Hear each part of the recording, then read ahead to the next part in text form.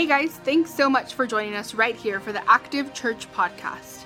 We believe that you can tell a better story, and we are so glad you are engaging with our content today. You're about to hear from one of our incredible teaching pastors, and we hope that you'll be impacted by this message. Thanks again for being with us.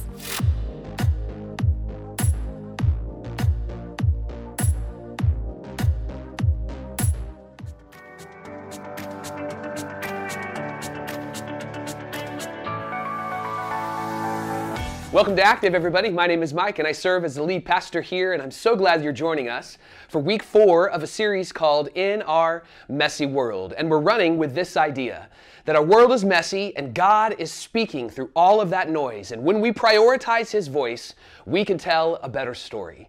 And if you want to hear the voice of God, I want to invite you today to pay attention to your narratives. Your narratives are the stories that you tell yourself. And they shape and influence how you interact with people around you and the world around you. There are some unhealthy narratives that you and I hold close to our hearts. And today I want to talk about how we can let go of those narratives so that we can embrace the holy narrative that God is telling through the person and work of Jesus. If we don't let go of those narratives, we will find ourselves battling between which voice we're going to listen to, the unhealthy narrative that we've believed for a long time, or the voice of God. Now, when I talk about narratives, I want us all to be on the same page. So let me give you a few examples of the narratives that we tell ourselves, and it influences how we interact with people around us.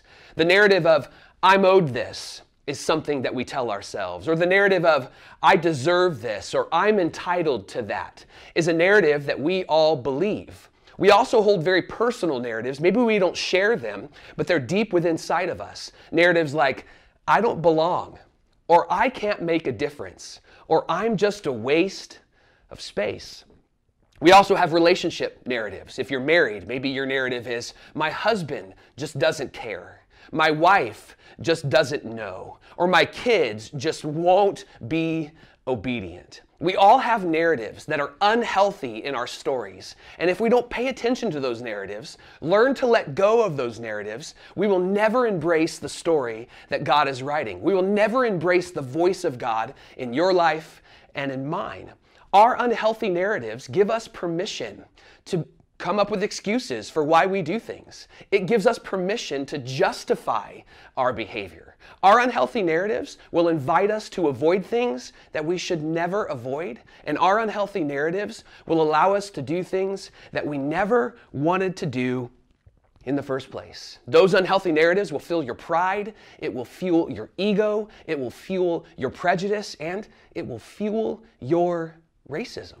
And so I want to talk about how we can let go of those things, but we got to talk about how hard that is, because most of our narratives are a part of us. It's like our DNA. And the reason for that is because our narratives are shaped by where we are in the world. And our narratives are shaped by how we experience the world. And our narratives are shaped by how we were raised in our world. That's why they're so hard to let go, and that's why we've convinced ourselves that this is the best story to tell. But again, I want you to hear the voice of God in your story, in our messy world. And in order to do that, we need to pay attention to those unhealthy narratives. So today, I want to take you to a letter written by a man named Paul that found its way into the pages and documents that we call the Bible. This letter was first written to a group of Gentiles, non-Jewish people, had no religious affiliation, had some beliefs in the gods, but they really didn't have a religious affiliation. And Paul shows up in their life,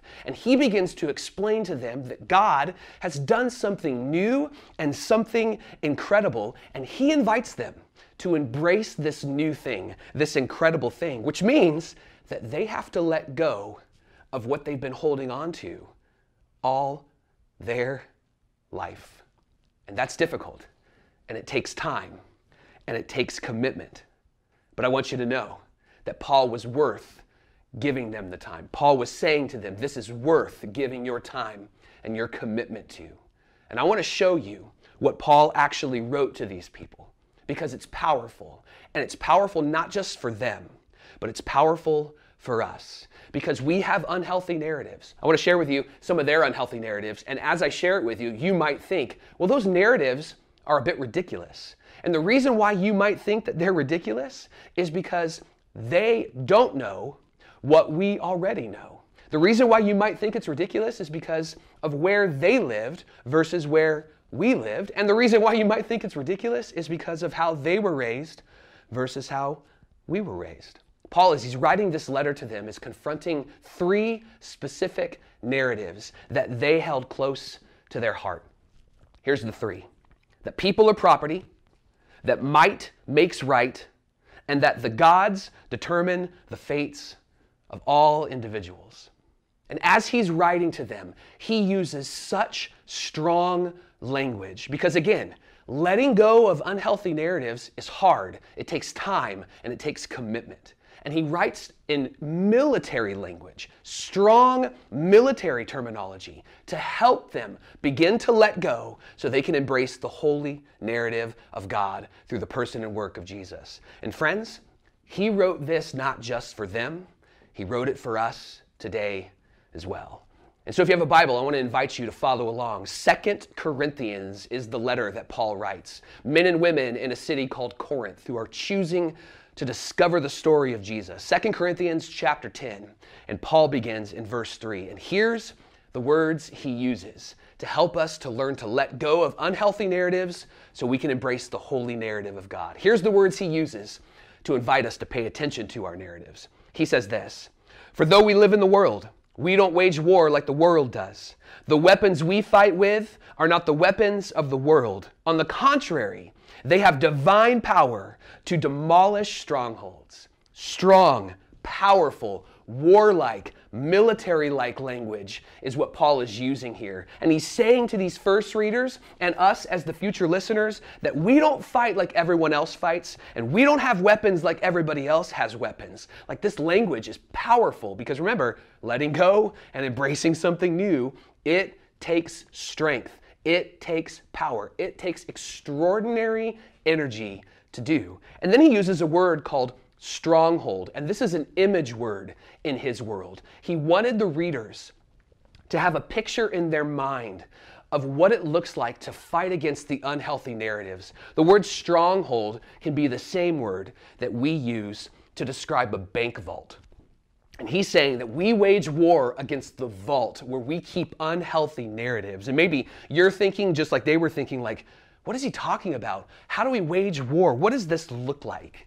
And so I want to take you slowly through the next few verses so that we can understand it completely. Paul says this, here's what this war looks like as we go after those strongholds, those unhealthy narratives. He says this, we demolish arguments. We demolish arguments. That we are to wage war on flawed conclusions based on false assumptions. There's a lot of flaws in our narratives. There's a lot of false assumptions in our narratives. And Paul says we go hard after those things because we want to make sure that they don't exist in our story anymore because they're lying to us. It's not true about us. It's not true about what God says about us. He says you got to come strong against those strongholds, against those things that are arguments against the way of Jesus in you. A good example of this would be think back to high school for a moment. And if you're a high schooler, this isn't going to be difficult. But think back to high school for a moment. And I want to ask this question of you. Do you remember when you thought you were always right? When you spoke, when you behaved, and you got into an argument with your parents, and you knew and you believed, you were convinced that you were always right, and your parents had this wall of argumentation that they needed to fight through? Do you remember that? You had some flawed assumptions and conclusions. You had some false beliefs about the world around you. Maybe you communicated to your parents this, you don't love me. And the reason why they needed to argue with you about that is because you made that statement in their house, wearing clothes they purchased for you, with a belly filled with food that they cooked for you, with a cell phone in your hand that they purchased for you. Now, I'm not saying that possessions mean that you're completely and unconditionally loved, but somebody who is not loved doesn't have things, right? And this is why your parents came to you to fight through that wall of argumentation, to help bring clarity to what was flawed and what was false. And this is what God is doing with us. This is what God is inviting us to do. He wants to break through the system that we have built, the stories that we have built that are flawed and that are false. And He wants us to know the truth about how He feels about us. And He wants us to understand, to pay attention to the narratives that are in confliction, that are against the way of Jesus. And then He says, so we demolish arguments, and then every pretension.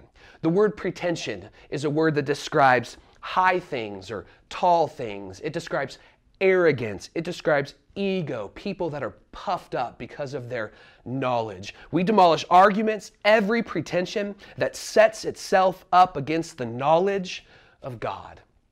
Paul says, let's go to war against every narrative that we believe about ourselves and the people around us that are in contrast to the person and work of Jesus. What God has said about you and about me through the work of Jesus, through the words of Jesus, which means this: if Jesus doesn't believe it about you, neither should you. If Jesus believes it about you, you should believe it too. I'm going to say that all again. If Jesus doesn't believe it about you, neither should you. And if Jesus believes it about you, so should you. This is where Paul is taking us. This is where God wants us to be, that we go up against those false narratives so that we can let go of the things that are lying to us and embrace the story of God that tells us the truth and helps us to live in what's true about us and about our world and ultimately about God. This is what following Jesus looks like, friends. This is the word that we use often to describe those that follow Jesus: discipleship. And discipleship is learning how to let go and embrace something new. And then Paul, because he loves us and he wants us to understand what it looks like to follow Jesus, gives us really specific ways to do that. He says this: and we take captive every thought and make it obedient to Christ. We take prisoner every thought that goes against what God thinks about and says about us. Every behavior and every attitude, we decide to bend it to the authority of Jesus and the value system of the kingdom of God. We bend it to who Jesus is and what Jesus says. We bend it because that is the best story ever told. Friends, this is why you should read your Bible. You should pick up the Bible app. Because when you read the Bible, specifically the Gospels, you'll discover the value system of Jesus. Because Matthew and Mark and Luke and John tell the story of Jesus, and you'll discover who He is and what He's like, and more importantly, discover who God is and what God is like. Paul wants us to wrestle with this question: what would life look like if we fully embrace the way of the kingdom of God? If we bend every behavior and every thought and every word to the value system of God found in the person and work of Jesus. One of the disciples, one of the first followers of Jesus, actually asked Jesus that very question. He said it differently. His words were this: Jesus, would you show us the Father? In other words, would you show us what God is like? Because if we see God and we see as God sees, then we're going to do as God says. And Jesus responds with these words: anyone who has seen me has seen the Father. In other words, when you look at me, when you hear me, when you live life with me, you've seen what God is like because I am God. Do you want to know what a life-giving, hope-breathing narrative looks like? Then come and follow me. These were the words of Jesus. But listen, you and I will never fully participate in the kingdom of God and the way of Jesus until we go hard at the strongholds, the false narratives, the inappropriate way we view ourselves and others. Until we go hard at those things, we will never fully participate in the kingdom of God and the way of Jesus, because we have not let go of the things that have power over us and embraced the God who has all the power. This is why you and I need to pay attention to our narratives. And we don't have to do this by ourselves. Jesus says, I'm the light of the world. I shine in dark places. And in those dark places and spaces in your story and in mine, Jesus will show up not with condemnation, but with redemption. When we follow Jesus, we'll discover that our world is broken and we're a part of the world, so we're broken. And that God is a restorer. And then we'll discover this, and don't miss this, that you matter to God and the you besides you matters to God. You matter to God, and the one that stands next to you matters to God. That's the black life and the brown life and the Caucasian life and the baby life and the rich life and the poor life and the cop life and your life and my life, even the life of those who live in Blythe. They matter to God, because this is what we discover when we let go of the phony and false, flawed narratives. And we pay attention to those things and get rid of them and embrace the holy story of Jesus in you and in me. And then Paul closes with these words, and we will be ready to punish every act of disobedience. We will be quick to react when our old narratives begin to show up again. We will bend it, words and behaviors, to the value system of Jesus, because we love Jesus, because he first loved us. So I want to ask you a question, but the answer is yes. So if you're watching this, you can put yes in the comments, because the answer to this question is yes, all right? So this is an easy test for you. Here's the question. Do you got any strongholds that need to be demolished? Yes. We all have strongholds in our life that we need to go strong after. We all have false narratives that we need to pay attention to so we can embrace the holy story of God through Jesus Christ. We are always at war with narratives that show up and want to misinterpret the world around us. And we, as Christians, as people who are pursuing God, we go to war with those narratives so that we can hear the voice of God in our messy world. Because if we don't, our false narratives will have a louder voice in your story and in mine. So I want to get you started. I want to get you ready. I want to ask you some questions about your story, about your narratives. And some of these questions, they may not have anything to do with you. But other questions might actually be exactly what you need to hear. And I want you, as I ask these questions, I want you to pay attention to the narrative that pops into your mind and then ask yourself, what's behind that? Is that unhealthy or is that holy? Ready? Here's some questions that I want you to consider. Again, some might hit you and some might not, but I want to get you started to go after those false narratives in your story. So first question, why don't you call them? Your brother or your sister or your mom or your dad or your kids? What story do you tell yourself about why you don't call them? Hey, why do you drink so much? And why is it that you respond the way that you respond when somebody calls you out on why you drink so much? What story, what narrative do you come up with? Is it unhealthy or is it holy? Why'd you move in with them? Why'd you file for divorce? Hey, what do you tell yourself about why you're not generous with your resources? What do you tell yourself about why you don't pay your taxes? What do you believe about why you despise them or hate them? What do you tell yourself about why you gave up on God or on church or on faith? And what happens to those narratives when you hold it up to one of the most famous verses in all the scripture? For God so loved the world. For God so loved you and the you beside you, that he gave his one and only Son. Do your narratives feel small and petty when you hold them up to what God has done for you? Do the stories that you tell yourself that you've believed about, that you've been taught, do they feel small and petty when you actually hold it up to who Jesus is and what Jesus has done? How about if you hold it up to these words? You are not your own. You were bought with a price.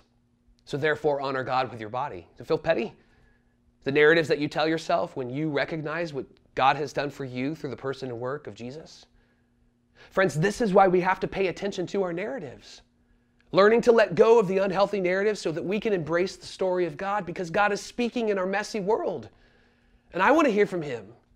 And I want him to lead me. And I want you to hear from him. And I want him to lead you. And here's how we know when our narratives are not healthy or holy. When we have a narrative that supports something that you did and now you regret. Or when you have a narrative that stands in contrast to the life-giving and liberating story of Jesus. Or when you have a narrative that dismisses the you beside you. This is why we need to pay attention to our narratives. Because God is speaking in our messy world. And maybe perhaps we need to come up with some sort of statement that we can make so that we can evaluate if we're really paying attention and learning to let go and moving towards the holy narrative that God is telling in this world. So I want to give you a phrase that maybe you can adopt this week to get you started as you listen to the voice of God and let go of those other voices, those other false narratives, flawed narratives that you've believed for a long time. Maybe you and I can commit to this week. I will demolish every narrative that conflicts with the value system introduced by Jesus. This week, just make that your commitment. Say it out loud, write it down, tweet it, Instagram it, put it up so that you can see it. This week, I will demolish every narrative that conflicts with the value system introduced by Jesus. Because following Jesus isn't just about praying a prayer or getting baptized, although those things are included. Following Jesus is about living a life that bends the knee to the King of Kings, that bends your words and your actions and who you are to the story that God is telling, because God is loving. Friends, if we want to hear the voice of God, we need to pay attention to our narratives. Let me pray for you. God, what a privilege it is to know that you don't give up on us, you're not ashamed of us, that you pursue us, and you give us the invitation to trust and obey.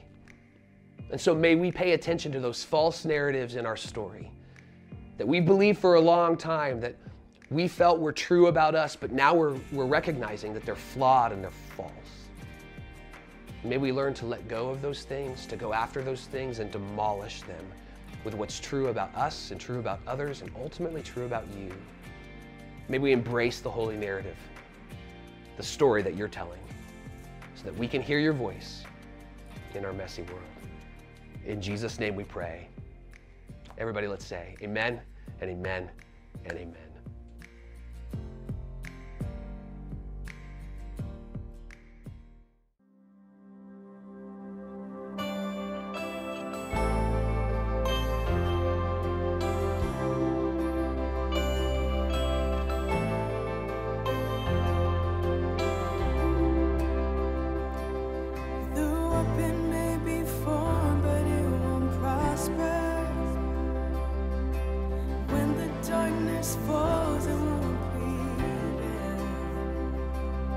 Cause the God I serve knows only how to triumph.